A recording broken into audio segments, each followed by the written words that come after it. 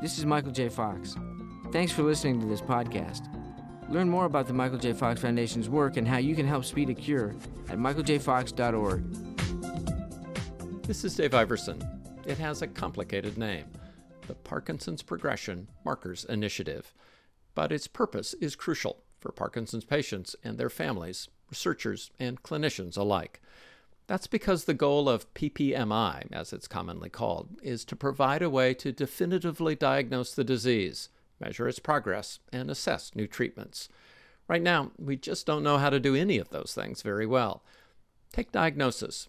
Now, even the most highly skilled neurologist has to rely on a series of not very sophisticated tests to determine if someone has Parkinson's. They still use relatively crude clinical measures, finger tapping, walking, observing an individual, and that is a subjective evaluation. So one neurologist may have one interpretation of the finger tapping compared to another. And there is currently no objective marker to really definitively establish a diagnosis of Parkinson's disease. That's Dr. Mark Frasier, Vice President for Research Programs at the Michael J. Fox Foundation. And that's why the foundation undertook PPMI. Having a more definitive or confident diagnosis would allow us to identify those individuals and intervene with new drugs earlier in the disease process. This spring, the initiative completed enrolling the 600 individuals, 400 newly diagnosed patients, and 200 controls, whose blood, spinal fluid, urine, and brain images are already providing some key insights. We are already seeing some spinal fluid markers that are different in the Parkinson's population compared to the control subjects. There does seem to be, in spinal fluid, lower levels of alpha-synuclein protein, lower levels of a protein called beta amyloid, and lower levels of a protein called tau. And while the research is still preliminary, being able to detect differences in those protein levels, along with potential blood and brain imagery markers, should give neurologists a much more objective way of assessing the disease. And that matters not only for diagnosis, but also how to evaluate and treat Parkinson's. For example, in the early data, researchers are seeing a correlation between alpha-synuclein spinal fluid levels and specific Parkinson's symptoms. Individuals that seem to have more tremor, their alpha-synuclein levels look similar to the controls. But in individuals that have this more posture gait symptoms, their synuclein levels seem to be significantly lower. So in this small population, we're actually identifying subtypes of Parkinson's disease. And that's particularly important because it might give us a more concrete way of assessing people and what treatments might be right for someone who has more tremor-dominant Parkinson's versus someone who has more problems with rigidity and gait. That's exactly right.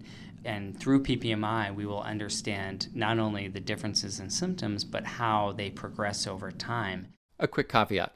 As Mark Frasier notes, these are just preliminary assessments based on the early data from the first group of enrollees. But the project seems well on its way to being able to identify different biologic markers that will also be a huge asset in testing new drugs. Right now, drug trials rely on those same indicators, finger tapping and the like, to determine if a drug is working.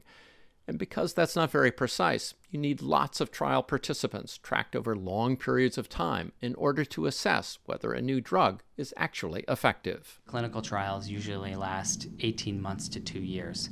If you had a biomarker that you knew changed in 6 months, you would be able to run your clinical trial in 6 months and know whether your drug is actually changing the progression. That means drug trials can be cheaper, they can be done faster, and the timeline for approval by the FDA and get it on the pharmacy shelves is a lot shorter. And because biomarkers should allow us to identify different subtypes of Parkinson's, it means that drug trials in the future could test which drugs work best on which patients. You could envision a scenario where a drug trial would stratify their treatment based on their different subtype of the disorder. Whereas now everyone with the Parkinson's diagnosis gets lumped together in the same trial, which may mean that a drug washes out because it's all a matter of averages, whereas if you were just focusing on one subset, you might get different results. That's exactly right. There is a lot of noise in Parkinson's drug trials in the data. Frasier is very optimistic that the PPMI project will yield definitive biomarkers for Parkinson's and finally give us the tools to understand what's going on with the disease in a way we've never been able to before. I've used the analogy before that Parkinson's research is sort of like watching a football game without yard markers or a scoreboard.